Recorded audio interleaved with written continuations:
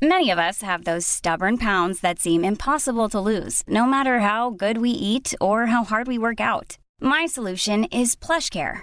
PlushCare is a leading telehealth provider with doctors who are there for you day and night to partner with you in your weight loss journey. They can prescribe FDA-approved weight loss medications like Wegovy and Zepbound for those who qualify. Plus, they accept most insurance plans. To get started, visit plushcare.com/weightloss. That's plushcare.com/weightloss. Hey, just so you know, this conversation gets a little intense, so we've decided to include a content warning. You can find out more detail in our show notes. Hi, I'm Susan Calman, and welcome back to Susan Calman's Mrs. Brightside. Thanks for downloading the show.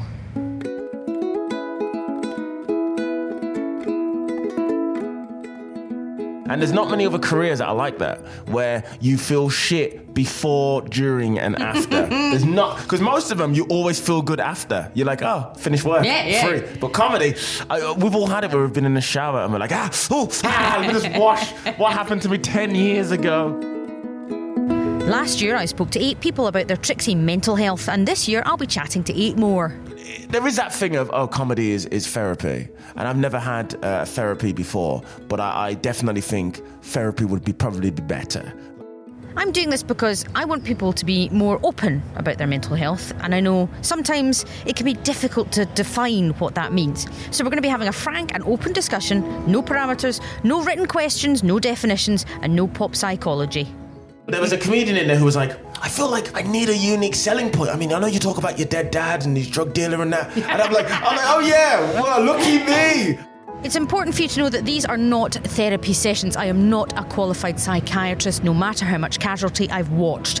They're just honest conversations about what we think and feel about our own heads.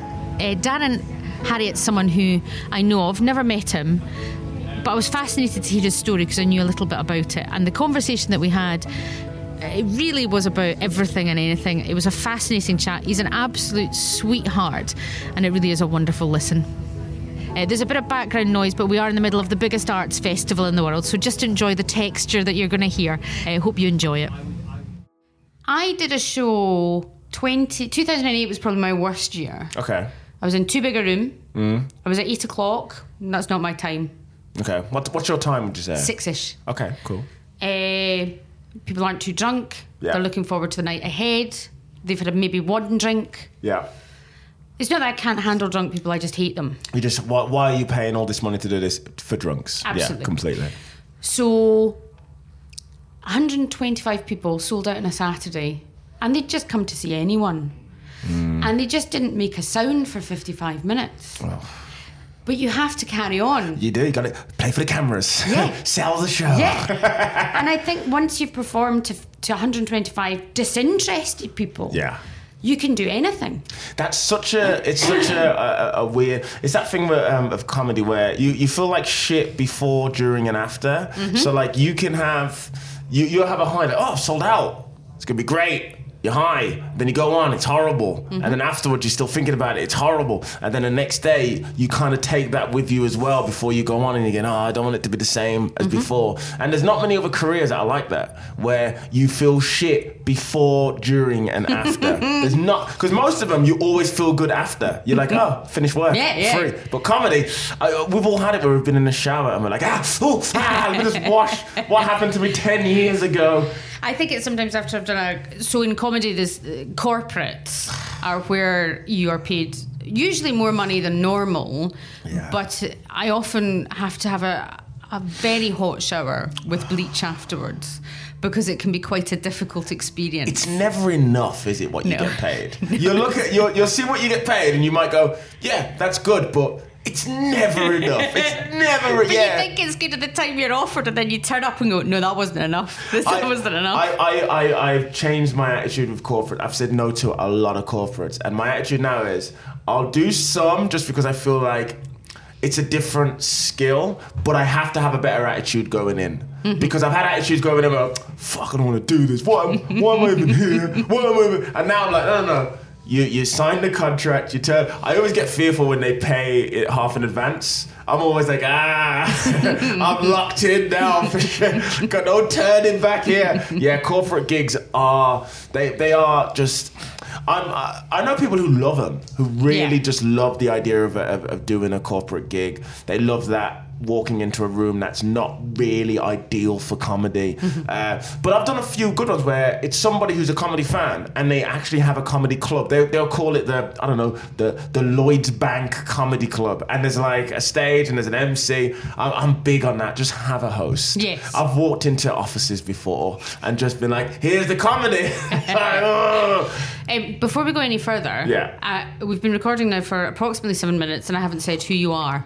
And I'm not an expert in podcasting, but that would appear to be the wrong way round. And my producer is indeed going, yes, that would be helpful. What I always like to do for Mrs. Brightside is to get my guests to say who they are and what they think they do. Because I don't like to say, oh, I've been told you are here's your Wikipedia. So please state your name and what you think you do. My name is Darren Harriott. I am a comedian. I do stand-up comedy. I guess I could say I do more than that, but I feel like I do stand-up comedy at a decent level, at a required level. I think I do stand-up. I've never been one of those comics who can just get overly arrogant. I find it weird when I see comics who are just like, oh, killed it. Yeah. Like, how was the gig? Smashed it. Destroyed.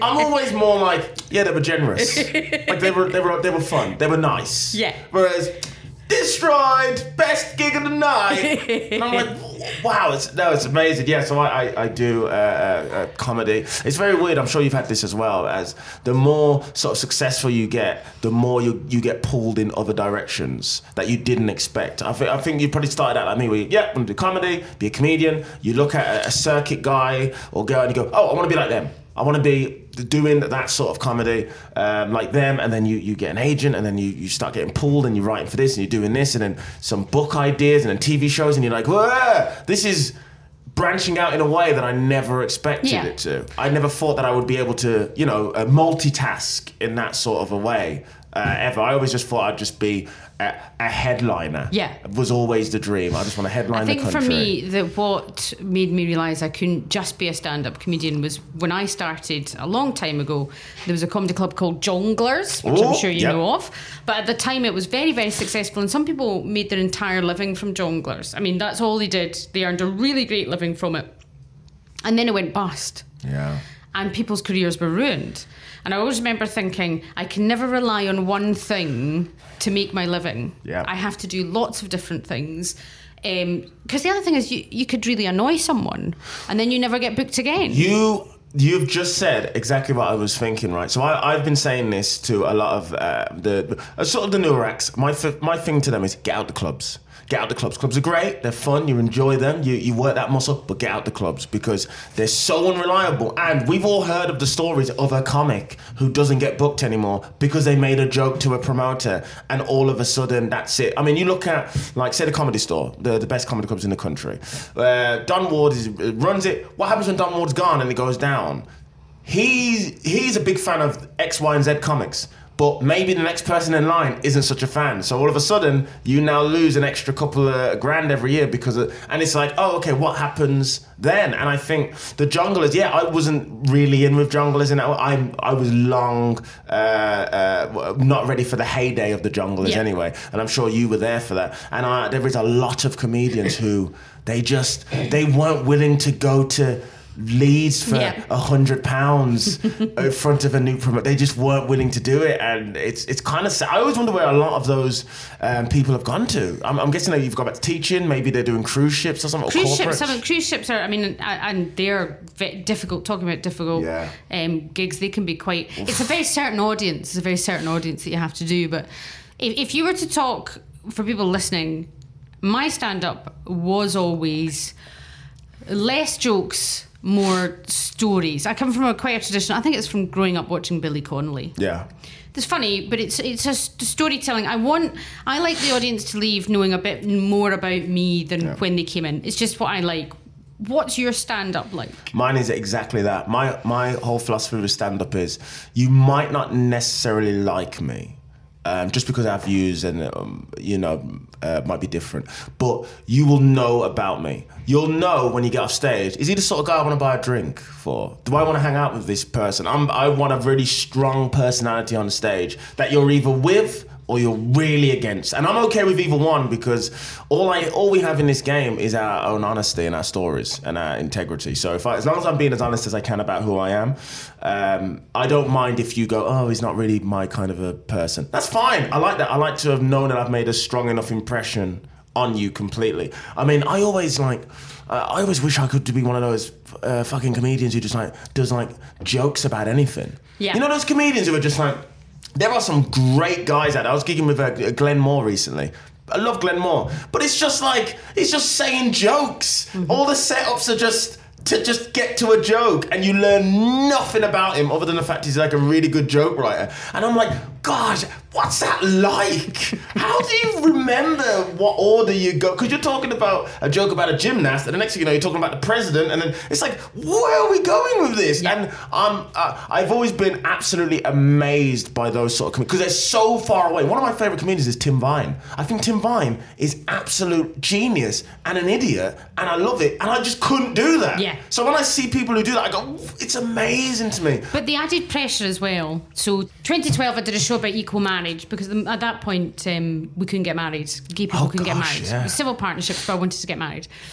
And I did the show, and it was very heartfelt. It was very funny, but it was very heartfelt, which was basically saying I'm a second-class citizen in my own country. And I did it every night here for 20 whatever nights, and then I toured. Yeah. So I think I did about 180 performances. And do you know, by the end of it, God, I hated the sound of my own voice. And sometimes when you do storytelling shows about important things, you sometimes regret it. Yeah. I mean, it's so important. I learned to talk about my mental health so much by doing this job. But sometimes you're reliving it every single time you talk about it. Completely. I did my first show 3 years ago now about my dad. It was basically about my family and my dad. My dad killed himself when I was a kid. And talking about that and everything about it, like, you get to a point where you just become so numb, and it does become a part of the performance. But after a while, you're like, I really don't want to keep saying this. Like, it's fine, it's a part of the act, but can't I go and have fun? And then I did a little tour, and that's when it really hits you. I think Edinburgh, there's this, it's a performance space, it's an arts festival, 40-minute, where's the sad part? All that nonsense, right? But then when you're doing it in bloody Stoke in November, you're like, why am I bringing this up? They don't want to hear about my dad's death. Who cares right now? So there is that as well. Yeah. That I thought about it quite a lot. And then my second show last year, I talked about when I was a teenager, me and my mates, we started a gang, and it was again kind of the same thing, where I'm like, who really cares about this? Why can't I go with it? And then I really started to enjoy the parts that were just very outward thinking a little bit more, because I felt like it wasn't putting that much pressure or stress on me. But I feel like I learned so much in doing that. In there is that thing of, comedy is therapy, and I've never had therapy before, but I definitely think therapy would probably be better. Like, doing stand-up is fun, it's nice, but if they don't laugh, then you hate yourself more, and that's not a good give and take for therapy. You have to laugh, or else I'm really gonna hate myself. Okay, no, I definitely feel, and obviously there is no back and forth. It's just they laugh, you talk, and you hope that works for you. But I definitely feel like, especially with the show that I'm doing now, I feel a little bit. I don't really have those same feelings as I did with the first and the second show, where it's sometimes it's inevitable, isn't it? Sometimes it's inevitable. Someone's going to die, or something is going to horrible happen in your life, or like you said, the marriage equality, but eventually it does play a part on your psyche and your mental health. Also, when I'm with normal people as well, I have no filter in terms of what's like. I've been on a date before, and they've asked me about my dad and my parents. I'm like, oh yeah, my dad killed himself. He hung himself in prison. So what do you want for starters? I'm like, because I'm just so relaxed about it. Yeah. I don't realize. Oh yeah, it's quite a thing for other people to hear. But because I'm used to just saying it on a stage every day for the past, 50 performances or whatever, you just. But the thing is, the difference is, so I have had therapy. some of it worked, some of it was horrific. Yeah. That's the thing. Just going to therapy itself doesn't help. Okay. It has to be the right therapist. You have to be ready for it, etc., etc. Just the act of it sounds very New York. I go to my therapist, and sometimes therapists are awful. Sometimes they're brilliant, sometimes they're awful. But the thing is, as a stand-up, and one of the things that we do when we do very personal shows, so for example about your dad, is we decide how we're framing this story. Yeah. And no one challenges you on that. Yeah. The audience may not laugh or not, but what you're not actually doing is having a dialogue. Yeah. And I think that's one of the reasons why personal comedy shows at the Fringe work, is that I am presenting to you, it's like history is written by the victors. Edinburgh shows are written by the comedians who decide how much I'm going to tell you about this personal thing.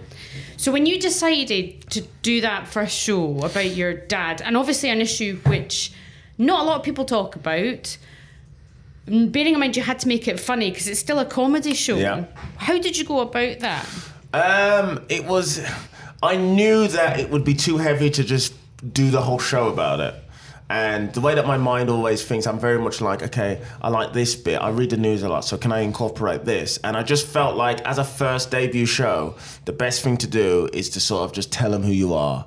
Tell them who you are, tell them where you come from, get that out the way, and then peppered it in. So I remember I sort of just I started talking about, do jokes about my mom, did some lighthearted stuff. I never mentioned my dad's death, but I mentioned he was a drug addict and a drug dealer quite early on, until maybe about 20 minutes in. And then I mentioned my dad died, and then I mentioned again a little bit later on. I just felt like the best way to go about it was to pepper it throughout the show, because what I didn't want was, I never want people to pity me or feel sad, because at the end it's a comedy gig. Like, I know certain topics you're going to feel immediately sad, but because I mixed it with just actual jokes about other stuff, so I remember I talked about like Obama in the show and racism and all this other stuff, and I mixed it in. It then didn't feel too heavy throughout, because I didn't know if I could carry the show back then for 50 minutes if I did go really deep in. If you went really hard in at the beginning and said, this is what this is about. Yeah, I don't think I could have carried it. So I had to start off with, my mum's a bit like this, my dad's a bit like this, my nan, and did all that sort of stuff. And then slowly it sort of unraveled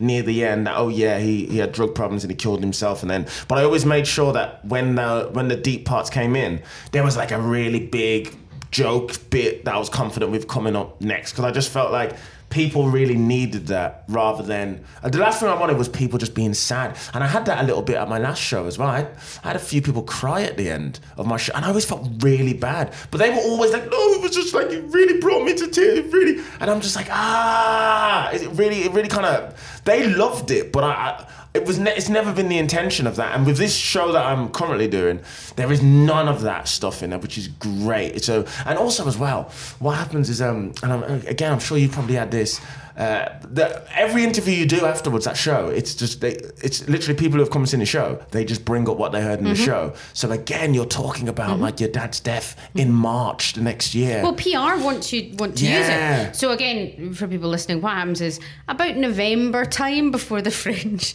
someone will say to you, what's your show about? Yep. And you say it's about this, and they go, no, that's not good enough. You need to have something that it's about. And you go, okay, it's about my dad killing himself. Brilliant. Right. Okay, here we go. Can we get the photos of you holding a noose? Yeah. Can we please get them out? It sounds really horrific, but that's kind of what happens. It really is. They want the juiciest story you can get with the juiciest pictures to match, and then they sit around with all the reviewers and they go, oop, here's a bit of coffee, there's Darren's show, his dad killed himself, he's a newbie, look at him, it's black and he's from the black country, bloody hell, look at that. And that is literally what they do, and that's how they sell it. I mean, I've heard comics, and again, this is a pretty good question to you because you've been doing this a lot longer than me.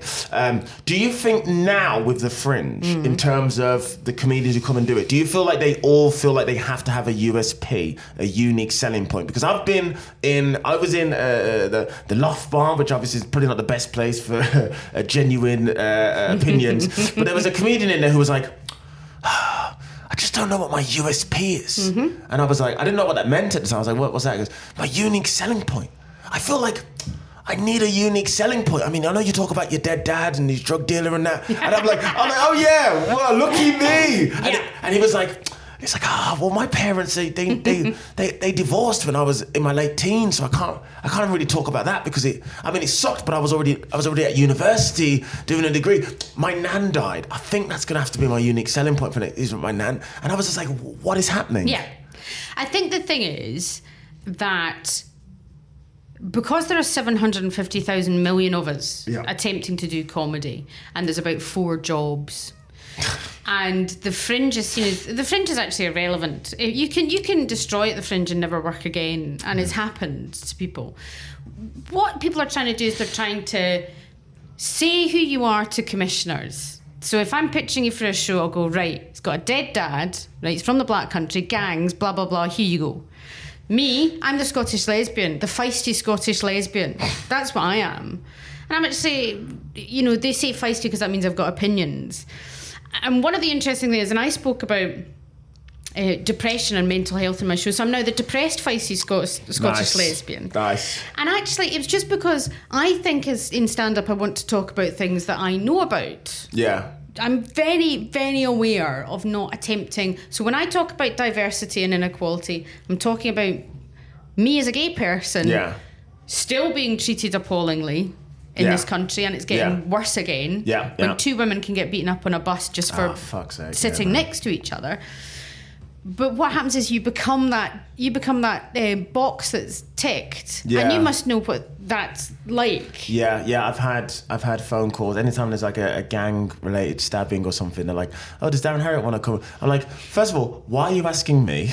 Because Because I talk for a living. Do you want me to be funny about this situation? Like, I don't really want to be known. Do you know like how John Barnes is like the racism guy who just said, "Hey guys, there's been alleged racism. Get John Barnes on the phone." I don't want to be the guy who turns up for any black gang related stuff. It was nothing like what they're doing. I just understand what it was like for me. Can I just say something as well? I just remembered a quote that I heard from you about mental health that stuck with me, and I think I'm going to butcher it. Okay. But I think you said something like, the glass is half full, but I don't think I deserve the glass. Yes. And I remember hearing that and going, fuck, that is like poetic. Yeah. That really stuck with me. I don't remember where I heard it. Maybe it was a podcast or something. Yeah. But it was a while ago. And I remember going, shit. And I think you said it, and I think the audience went, oh. Yeah, no, they all go, "Oh, you be soul." And it's like, no, this is just how my head's been for the past 40 years. That's a beautiful line. If there was a poster of you, that has to be. That's so great. Feisty Scottish lesbian says I don't deserve a glass. If you're struggling to lose weight, you've probably heard about weight loss medications like Wegovy or Zepbound, and you might be wondering if they're right for you. Meet PlushCare, a leading telehealth provider with doctors who are there for you day and night to partner with you in your weight loss journey. If you qualify, they can safely prescribe you medication from the comfort of your own home. To get started, visit plushcare.com/weightloss. That's plushcare.com/weightloss. plushcare.com/weightloss. There's never been a faster or easier way to start your weight loss journey than with PlushCare. PlushCare accepts most insurance plans and gives you online access to board-certified physicians who can prescribe FDA-approved weight loss medications like Wegovy and Zepbound for those who qualify. Take charge of your health and speak with a board-certified physician about a weight loss plan that's right for you. Get started today at plushcare.com/weightloss. That's plushcare.com/weightloss. plushcare.com/weightloss. But when you were talking about, because this is the first series of Mrs. Brightside was very helpful for people because people were talking about stuff they hadn't necessarily heard people talking about before. And for you and your families, you talked about this on stage about your dad. Yeah. Did you ask your family beforehand whether or not you should or you could, or was it just something you did? Yeah, see, that's a very interesting question. I never did. I never, because I'd moved to London. I told them I was doing a solo show at Edinburgh, and obviously, families are like, when it comes to stuff like, what? Very working class. What are you doing?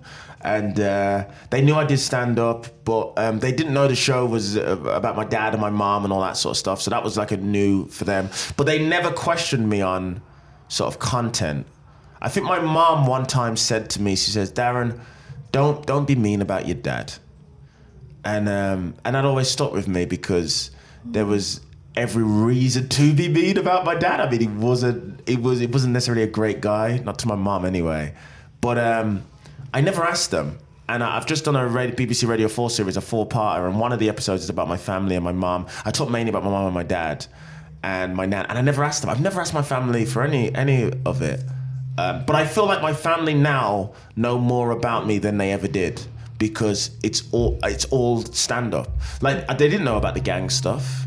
They just knew I was a little sort of wayward kid, but they didn't know that I carried a knife for a bit as a teenager. They had no idea about any of that, so that was all new to them. It's weird how my family now know how I see things, how I was seeing things, especially when I was younger, with the relationship between my mom and my dad, and what my dad was up to. They didn't know, because we're not the sort of family who talk about that sort of stuff. Like, I love my mum loves me, but we never said it. Yeah. We sort of lived in that household where my mum was a cleaner, she worked every day to put a roof over her head and food. That was all the affection we needed, and I always appreciated that. So now they are slowly learning more and more about me through, they don't really learn anything about me from TV. It's all very sort of superficial, but they've listened to the Radio 4 series, they listened to any podcasts I've done where I've talked about mental health. They learned about when I wanted to kill myself a few years ago, and I try and limit sometimes what's out there, but it also conflicts with my beliefs of just being honest and letting it all out there on stage, because anything that I do, say I was offered a really big gig, TV thing, change a career thing, I would speak to my family about that first, because I know that everything about the family would get brought up. So I know the stuff about my dad would get brought up, and there's a good chance there's going to be extra shit that I didn't know about my dad being brought up by papers and stuff. So I would always make sure I would ask my family about that, because I know that, it's not just you anymore, it's me and my family. Can I tell you how to do it? So when I did Strictly Come Dancing, I was fine about it because I'd written my book Cheer Up Love, which contained everything you ever needed to know about me in 2014. And so I knew that there was nothing that they could find on me that I hadn't already written about myself. And that was actually a huge relief, because I knew the papers, and I also knew my parents had read that book. So I knew they knew about it. And I knew that they couldn't dredge anything up on me, because I'd already said it. Because I was worried. Did they try? Yeah, they did. The front page of one of the newspapers, I tell a story in the book about when I worked on death row in America, and someone pointed a shotgun at me. Jesus. And the front page of one of the newspapers, whilst I was on Strictly, said something, gun shocker of Susan Calman. And I was getting texts from people saying, are you okay? And I was like, no, this happened 10 years ago. And then there was another paper that had suicide shocker of Strictly Star. Now that upset me, because my parents would walk into a shop and see that newspaper, and whilst we've talked about it, it's not a nice thing. Yeah, it's the number one thing that puts me off doing anything like that. Is the impact on my family, because if you look at it, dad was a drug dealer, drug addict. Oh, we can drag up his dad's crimes. Great, we can do all that. Oh, he was also in a gang. Oh, we can tie him into any sort of gang thing that goes on. Then he works as a bouncer, security guard. Oh, what was that? I do really think about that a lot, because my family. I just want my family to just like have a normal life. That's my biggest worry, is like what you just said. Your family going into a shop or whatever, and they see. And see it on the front page. Yeah. The thing is, what I think I object to is human beings have an amazing capacity to change. So when I was 16 years old, I was very depressed and tried to kill myself. I'm 44 years old now, and I look back on that person, and I'm not that person anymore. Yeah. But what people do is they refuse to let you change. Yeah. So you can talk about things, but you're not necessarily that person anymore. Whenever I do book events where I talk about things, I say to the audience, I may cry at any point, I'm okay. Because everyone always goes, oh my God, she's going to go try and kill herself again. And I go, no, I'm absolutely fine. But I still find talking about it difficult. Yeah, yeah. Because the other thing is, no matter how much you talk about something, it still affects you when you talk about it. So how's your mental health? You said there at that point, and if you don't want to talk about it, it's fine, that you'd considered. Oh yeah. So it was. So I moved to London September 2014, but I was ready to kill myself April 2014. So I was 25, and I was really depressed and sad about my career and what was happening. And so I got into comedy at college. I saw a flyer for a talent show night, and one of the things said comedy on it, and I was like, yeah, I've always wanted to do this. But I hated college, because college to me was just like school. What did you study? Oh man, I did a BTEC drama, which, I mean, you're not even studying at that point. You're just turning up and reading Shakespeare off a paper. It was embarrassing. And but I was quite depressed. So what happened was, my dad died in March 2000. I was 11. I started sort of high school September 2000. So I never really got a chance to deal with my dad's death. It was like, he's dead. But then high school, puberty, new school, friends, lessons, classes. What am I doing? Busy. And then that's when me and my friends started this gang. And then throughout high school, I was just occupied. You know, you forget how much of a 9 to 5 being at school is. It's crazy every day. And then when I left, I started college, and I hated college, and I didn't know what I was doing. And I remember like all these thoughts of my dad, 5 years since his death, was all just coming back, and I was just really sad and depressed and didn't know what I wanted to do, and I hated everything. So then I started comedy. When I was 18, and comedy was great, and it kept me occupied. Again, it was just this new obsession to come to work. And then 25, I was just sad, and I was like, what is happening with my career? Nothing is going on. I'm depressed. I feel like I did when I left school again. And I remember I was on my way to a gig in I think Wolverhampton or something. I was on a train, and I just started crying. I just like bursting just couldn't stop crying, and everybody was just looking at me like, what is going on? And I remember the way I felt on that train. I think about this every time I get a little bit sad or depressed. I think if I had a gun, I would have blew my head off. Mm-hmm. Like, no question about it. 100% would have absolutely took my head off. That feeling I had on that train when I'm just bursting in tears in front of people would have absolutely have killed myself. And I got off, I remember I got off the train, and I didn't go to the gig. I remember I brought a load of pills and some alcohol and all this sort of stuff. And I remember I went back to where I was living at my mum's, and I went to the local park, and it was like a park I used to go to with my family and my dad and all that. And I remember I just sat in this park, and I was just crying, and I had tears and all this sort of stuff. And I remember there was it's a parks of graffiti all on the floor. And I always remember somebody had wrote a number on the floor, and it said, call this number if you want a hug. I didn't call the number because I thought it would have, hello, is this for hugs? But I remember it always stuck with me that there was this number, and I did something I'd never done before. I went home and I told my mum. Me and my mum, we don't talk about anything like that. We it was very much sort of like a boss and a student, co-worker type thing. And I told my mum, and she saw me crying, and she saw all the pain. I brought a shit load of painkillers and alcohol. And my mum she didn't know what to do. So she called all the family, and all the family came around, and I had this moment with all my family. And my mum couldn't believe it, because my brother has mental health issues now. And he's 32, he doesn't leave the house, he's got psychosis, he doesn't talk to anyone, he lives at my nan's because there's someone always there.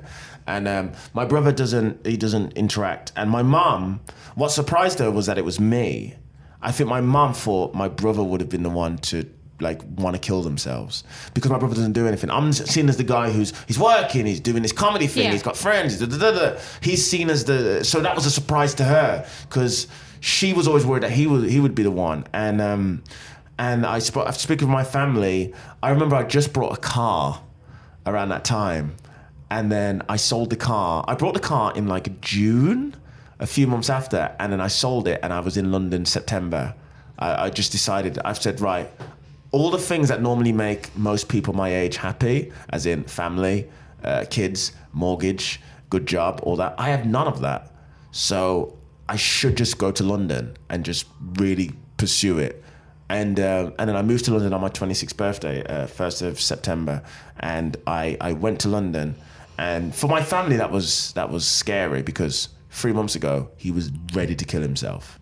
And now he's moving to London. He's actually moved away from all the people. Support network that they were providing, yes. Exactly. So they were really, really worried about it. But it was the best thing I've ever done, because within a year, my career just, I mean, it's been insane what's happened in London for myself in the past 5 years. And I felt so much better. I have not felt the way I have on the train. I think throughout high school, I was really depressed. But again, you're just busy with school. You take it out, you're busy with your friends, trying to be cool and all that. I was madly depressed. Still not really dealing with my dad's death and what was going on. And my mom, we never really spoke about my dad's death properly, because my mom's just not good at that sort of stuff. So doing comedy, it also, I think doing comedy, I mean, I was also a teenager when I started, but I think comedy really helped me turn into like an actual grown-up, because 2 years before I started doing comedy, I was hanging about with my friends, thinking we're a bunch of gangsters, literally trying to be like the So Solid crew. Yeah. And then 2 years later, I'm on a motorway heading to Brighton with 3 40-year-old middle-class white comics. It really helped me sort of grow up and get out of that sort of world completely. And I really thank comedy for that and the journey. But since I've been in London, it's been really nice. But now I've gone the opposite way, where I'm like, okay, career's going really well. I think I need family, house, something going on now other than career. Because what's happened is, and I talk about this in my new show at the moment, I've just focused on comedy, focused on my career. What's next? This TV show, right for this new show.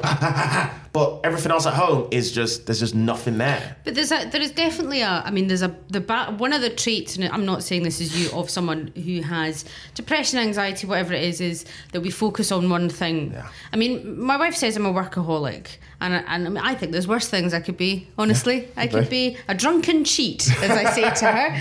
But I love working. And when I stop working, that's when I sit in my house and go, oh, jeez. Do you go on holiday? Do you make holidays? No. No. See, this is the thing.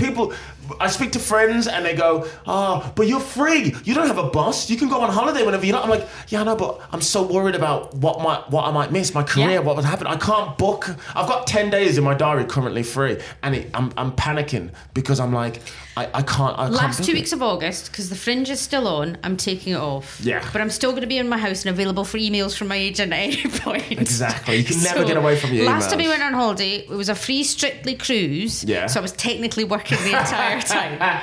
But one of the things, I think it's really interesting what you're talking about, that feeling on the train of there are depression snobs, and I'm not being a depression snob.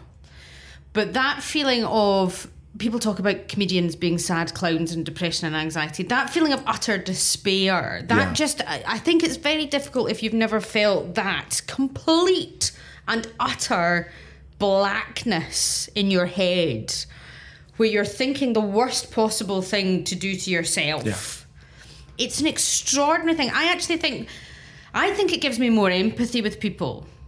I always try and look positively at my anxiety and stuff, and it means that I have more empathy towards people, because I've been in one of the worst headspaces possible, and I've got through it.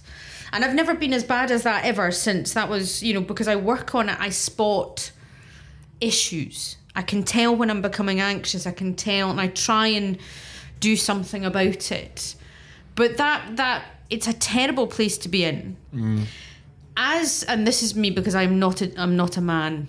And I'm constantly reading how difficult it is for men to talk about things. Do you think it is worse or more difficult for you? I mean, it seems like maybe the past year and a half that it's all men's mental health. I mean, if you look at, what was it called now? Movember. Yes. Used to be purely prostate cancer. Movember, get checked out. Now it's all mental health. Even at like the gym, it says, mental health, men come out. It's nice to see, but I still definitely think there is an issue, especially with like black men as well. Black men do not talk about their mental health at all. In a lot of black culture, it's all super machismo-y, masculine. You do not break down. You do not talk about anything, any of that sort of stuff at all. So it's very hard for a lot of, especially black men, to come out and talk. But yeah, I feel like it is getting better. There is a lot more campaigns about mental health, and I think some of the statistics, especially in terms of male suicide, biggest killer under 40 or whatever, is is huge. People are like, whoa, we need to come out and talk, but it's not. Obviously, it's not perfect, but it's definitely getting better. And I tell you, I've noticed the change within the past maybe year and a half, where it's just a constant. You never go very long without hearing about mental health. Let's talk more. I think podcasts have played a massive part in that, because there's a lot more men, especially long form discussions like this, where you just sort of talk and you're able to let it all out. I think it's much better now than it used to be. Do you think, though, I mean, in terms of when I see I don't know this at all. Yeah. When so I'm 44, when I left school, you went to university, you went to college, whatever, there were jobs. Now when I drive around Glasgow, which has extreme poverty, has extreme problems, as other cities do, and I look at young people, especially young guys, and I think, what do you have any dreams or aspirations that you're allowed to have? And I think one of these things about mental health and young people's mental health is whether or not I wanted to be a hitman or a long distance lorry driver. Yeah. When I was younger, at least I had ambition. Sometimes when I speak to young people, what upsets me is their lack of. They don't think anything is achievable. There's just this air of despair. Yeah, it is, especially millennials for sure. It's constant despair. I mean, every time especially in London, you always hear about how millennials will rent the rest of their lives because apparently they're spending their money on things to look cool. I read an article that said millennials now, their mortgage is their clothing. They spend so much money on the nicest shoes or whatever, and accept that they're going to rent for the rest of their lives because that is what matters to them. And that's like superficial nonsense. That's not going to help anyone. But in terms of the rise of social media, I think social media is a massive part to play in people's dreams, because my cousin is 9 and he already wants to be an influencer. He wants to be a social media guy. He's like, they're living the dream. They open boxes online. I want to be a YouTuber. Yeah. That is the dream. And it's a very nice dream, I guess. You literally just open boxes in your house and you get money for that. So I think a lot of young people look at social media influencers and these stars and they go, well, why can't I do that? Nobody wants the normal jobs anymore. Nobody wants the very simple, normal jobs. I'll tell you what I needed yesterday, Dan. I needed a roofer. I didn't need a YouTuber. I needed someone to fix my dripping roof. That's all I'm going to say. I just needed someone to fix my roof. I think my nieces... 7, 8 approximately, and one of the things, and you'll have had to deal with this as well, we all develop a strategy for social media, which is you're on Mock the Week, you're on whatever it is, and you get comments. Mine will be different from yours. I imagine you're not called a fat dyke. No, I get a lot of teeth stuff. Yeah. And it's quite hard because you never know the tone. I'm like, are you going at me, or are you a fan? Apparently, people hate my hands. Well, you're on TV more than me. Yes. So what will happen is that if I get on TV as much as you, I'm sure they may mention the fact I'm black. Do you think that might? It might start creeping up just a little bit. Here's the strange thing. Here's the constant dilemma I had, and I just did my Radio 4 series that's coming out. And the first episode, my wife's on stage with me. And whenever I talk about my wife or being gay, I get tweets saying, shut up about it, Susan, it's all fine. Now, from my point of view, it's not fine. No. Things are not fine. As we talked about, 2 women on a bus getting beaten up, schools and parts of the country not wanting to teach about LGBT issues because, heaven forbid, we might infect their children with our gayness. Yeah. So from my point of view, I want to keep on bloody talking about it, because one of the reasons I was so depressed and anxious as a teenager was the fact that I thought what I was wrong or strange or the inherent homophobia I experienced. It puts a pressure on you. So of course I'm going to keep on talking about it. When did you sort of realise that you were sort of gay? From the first time. That's fucking amazing. I have been a gay... So you've been a gay there was never an issue ever? Never an issue. I've never found men attractive. I've always known I was different. So in my head, I never thought being gay was wrong or weird, because it's all I've known. But growing up in the 70s and 80s in Britain, Jesus. And, you know, I grew up through the AIDS crisis, Yeah, through yeah, Section 28, say, the gay plague. You are made to feel subliminally wrong. And I think in a way, any minority... Yeah. You know, I rewatch On the Buses. Yeah. And interestingly, it's so fascinating, they never show the racist episodes anymore. No. But the homophobic ones are fine. Oh, really? So there's still a few episodes. They had a fashion show the other day and they were wearing pink suits and mincing around. Because homophobia from these old sitcoms is still fine to show. But that's what I grew up with. And subliminally, whether or not we know it, if you are not straight white people... I think you're kind of told that you're a bit wrong. Yeah. I was, anyway. No, yeah. I mean, going back to sort of you always sort of being gay, when do you think there was a worse period? As in, like, if you said to me, Darren, let's say I'm the same age as you. Darren, when was the worst time you thought it was being a black person? Yeah. My initial stance would be to go like, from like the 70s, 60s, but like there might have been a period in the 80s. So like you bring up when the AIDS came up, did that make it a lot worse then, or was it already? Yeah, I mean, I remember at university, even 1992, people not wanting to sit beside me because they thought they'd get AIDS from me. Now, I'm a lesbian. We're the lowest risk group for anything. Yeah. Do you know what I mean? We really are fine. Wow. But Section 20, I remember billboards in Glasgow. There was something called the Keep the Clause campaign. And they put leaflets through all the doors basically saying we were all paedophiles. And that this legislation should... because we were sex criminals. Yeah. And that's why people equate... anything to do with gay. When you go on the internet in hotels and stuff, sometimes websites are blocked, like Stonewall or Diva magazine, and it's because the word gay means sex. So anything to do with gayness, we must be shagging. We must be fucking ourselves blind. Because we are still overly sexualised as a group. Yeah. And all we do is have sex. We're actually very boring. But the prejudices and stereotypes of gay people, whatever anyone thinks, are still there because they think it's all about sex. My auntie said something. My auntie's a lesbian. She said something like that as well, that it's very sort of highly sexualised. You tick every fucking box. I'm telling you, my family... Don't you? Jesus, Dad. My mum is also... Leave some for the rest of us. My mum's dating a white guy as well. Jesus, I'm telling you. It's a sitcom waiting to happen here, Right? God, I hate my mother and father and their normal jobs. But when you're talking about all of these... One of the reasons I love stand-up is we all have our stories. Yeah. Now, you've got Edinburgh shows for the next 10, 15 years if you want to inside. Even talking about what we're talking about just now is a different course. Yeah. Even to any other podcast that I've done. And I've found talking about things has really helped me.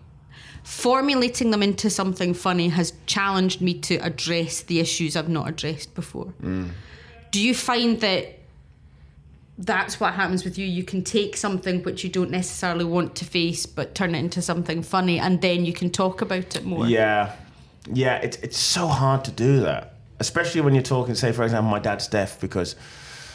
You know, it's quite easy to do a suicide joke, but I don't want to take the piss out of my dad. I want people to know that, it really meant a lot to me, and I am sad about this.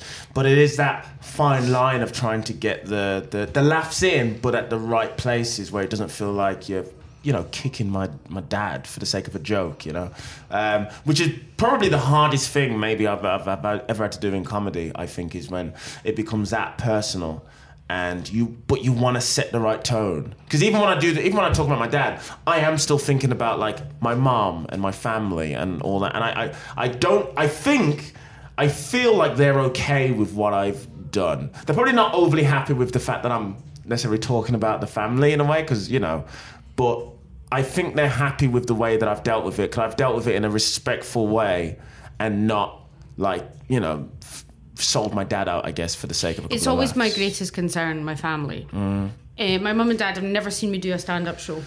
Mum's never seen me neither. I would their photographs are up at a box office. Do not let these small Scottish people in. I will not have them near me when I'm doing a show. I can't. Yeah, I couldn't say some of the things I said if I could see them in the audience. Yeah. It's like I've got no filter. Yeah. But I've got one blockage, and that's my parents. They're the people you really, really, really care about, and you really don't want to hurt, because you know what they sacrificed for you, and the fact that you're now. There was always that part of me where I'm like, oh, I'm doing art. I'm doing art. Like, my mum's a bloody cleaner, carer, very working class sort of jobs, and I'm just on the stage at a very fancy art festival doing art, talking about them. And the idea of my mum was in the front row, I don't know that would happen. When you go back home though, so when you were at high school and you were distracting yourself or whatever from what you were really feeling, because I think busyness does help. Yeah. I sometimes think when I go back to certain places, I went back to my school. Yeah. I was very unhappy at school. Yeah. For a school reunion. Oh, you went to one. I went to the school. How long ago? How long after school? Well, it was the 20-year reunion. 20-year reunion. Oh. And it was very strange. It was very strange. Yeah. And sometimes you get a gut punch because you walk past somewhere or you remember something. When you go back to the people that you knew at that time, what do they think of what you're doing now? Well, social media is another thing where now, I think I've got pretty much everyone from my year on Facebook or whatever. Mm-hmm. It gets a bit weird because I do get messages from people on TV. And they go, oh, Jeremy, you saw you pop up on this advert. And I'm like, oh, yeah, it's all nice. But I think for a lot of people, the fact that I've got into comedy is fucking mental, because they remember me as being this sort of like kind of funny kid, but I was in a gang, so I was quite tough as well. And the idea of that guy going into doing stand-up comedy is crazy, because there's people in school who would have said, oh, you weren't nice to me. You'd bully me some days. Mm-hmm. And I'm like, look, it's like... It wasn't like, give me your lunch money or anything like that. It was more just like name calling type stuff. And they would say, oh, you bullied me, but I'm glad you're doing well now. Do you think your depression came out aggressively when you were at school? Completely. Fragile egos, man. Little teenage boys just trying to be cool and whatever. And, if you said so, what did you say about my mum? Fuck you, all that sort of stuff. And I was quite a big kid as well, so it wasn't, I really knew how to throw my weight around. And I feel... there's no moment in my head that I can go, wow, that was fucked up. But I feel that the way certain people have responded to me over the past, say, 3-4 years or so, since I've been doing, since the stand-up's really been taken off, that they're happy for me, but they remember what I was like, and they're like, oh, we're glad that you're doing well now, because in school you was a bit all over the place. Mm-hmm. And I do feel there is a lot of shame in that as well. I do definitely feel shameful. I feel really bad, because as nice as people are, I know that I was a bit of a shit to people when it was completely uncalled for. It was a case of a room full of people, this person said this, I'm going to really say this, get everybody laughing, and then they're not going to want to fight me because I'm the big kid, so I throw my weight around. And I know that was like a real typical douchebag kid move, but I think for a lot of people, they are amazed at the fact that I do stand-up comedy, because to them, I was just this guy who was quite mean to them. And I've apologized. I've said, I'm sorry if there was ever any time where I've made you feel like shit, but I was going through my own issues, and it was school and, mob rules at that time, and I just wanted to be on the side where everybody would be on my team. And you never think about that at the time. Kids don't think about that. You don't think about it. Stuff. One of the greatest gifts that's ever been given to me is the fact that I grew up in a time before social media and the university. Yeah, there are no photographs of me. I'm quite open. I drank too much. I was a fucking arsehole at times, because I was depressed and anxious and I didn't know who I was, and I was a twat. Yeah. I was a real twat. And there are no photographs of me. There's no videos of me waking up on a mattress on Byres Road in Glasgow because I had too much vodka. There's none of that. Imagine being able to tweet when you were drinking. So it's great, because I worked through all of the really dark, shitty, awful times. Yeah. Because the other thing is, my depression and anxiety sometimes means I'm an attention seeker. Yeah. That's why I'm a comedian. It's a narcissistic... My wife said to me, is it not enough that I love you? And I said, no. I need them to love me. I need them. Wouldn't our lives be so much easier if we could just be completely fulfilled with that? Yeah, but we're not. And the thing is, accepting that's also okay.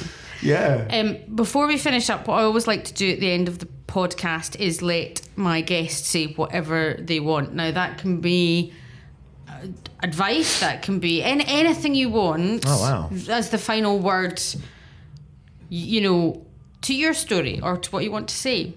It's your podcast. You say what you want. It's not my Jerry Springer final thought. It's your Jerry Springer. I mean, I'm not saying we stole it, Dan, but I mean, essentially that's what we're doing. Take care of yourselves, Andy Travers. God, I'm a kid of the 90s.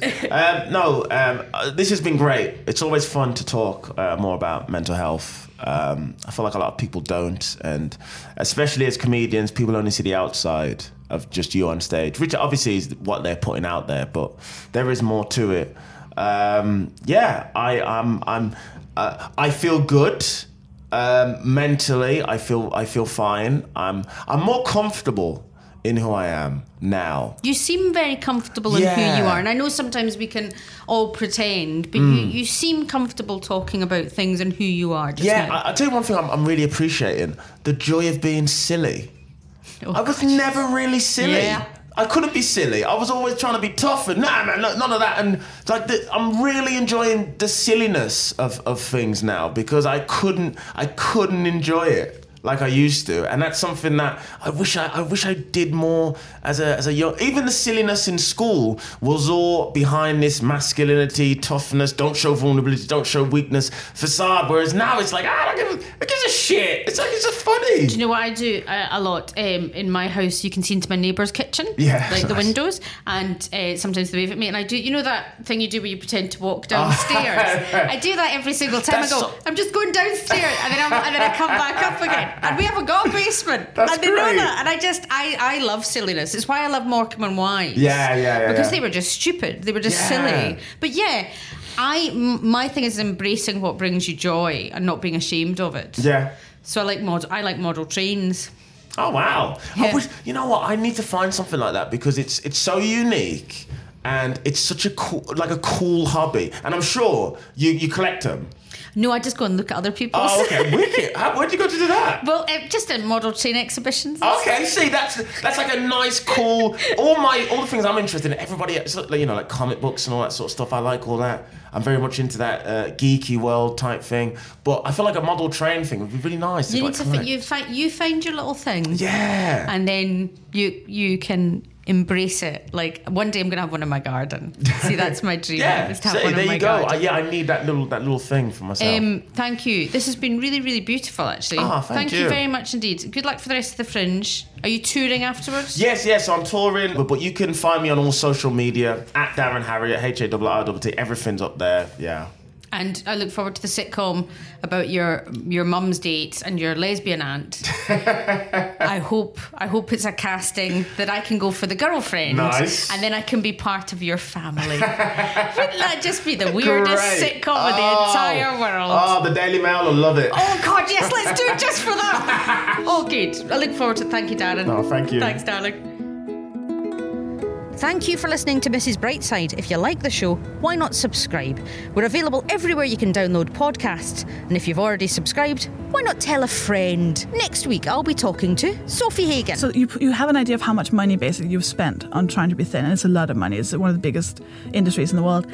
So when someone comes in and goes, oh yeah, all that stuff that you're saving up for, that you're fighting for, that you're working hard for, yeah, I got that for free. I'm actually really happy, and I'm loved, and I'm beautiful, and I have sex, and I'm kissing lesbians. Like, I'm doing great. She certainly is right now. It's happening right now. I'm just professional enough to carry on podcasting while it's happening. Susan Calman's Mrs. Brightside is hosted, appropriately enough, by me, Susan Calman. The producer is Benjamin Sutton and is a BBC Studios production for Acast.